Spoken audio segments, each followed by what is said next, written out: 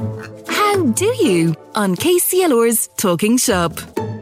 Now I'm here with Executive Head Chef Ken Harker in the Pembroke Hotel, and Ken is going to give us his delicious recipe that we can all make at home for focaccia bread. Yeah, well, this is a bread we've had on from day one, and we make it every single day and we serve it fresh in our restaurant every single night.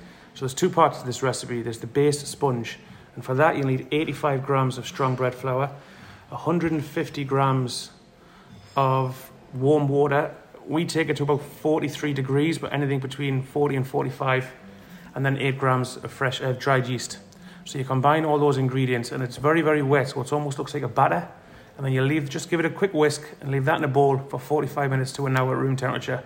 And what will happen then is it'll start to bubble, and then that means the yeast is reacting with the water and the flour, and it's starting to ferment and rise. And the reason you do this first is because it allows you to add extra oil and the salt for the next step without killing the yeast. So after about 45 minutes to an hour, you'll see that start to bubble, and then you add 430 grams of strong flour, another 300 grams of the warm water at 43 degrees again, a good pinch of salt, and about 70 mils of a good quality extra virgin olive oil.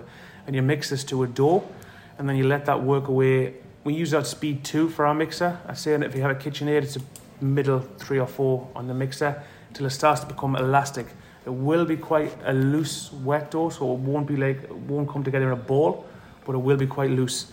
So after that's beaten and it's become elastic, if you pull it away from the hook, it will be stretchy. It's a process called window paning, because you'll see the dough stretch and you can just see the light coming through the dough.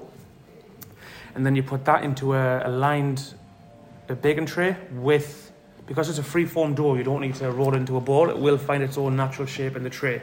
So grease the tray good with some more olive oil on your hands, and kind of push it down nice and flat into the roasting tray. Cling film that, leave it in your fridge overnight, and it'll do its magic. It'll prove very, very slowly at the slow temperature, and it's foolproof. The next morning you take it out, you put on some chopped rosemary, thyme, olives, whatever kind of flavouring you want, and then you use your fingers to kind of make indents into it. And what will happen is the olive oil will pool in those little indentations, and then you leave it out at room temperature. You wrap it up in cling film.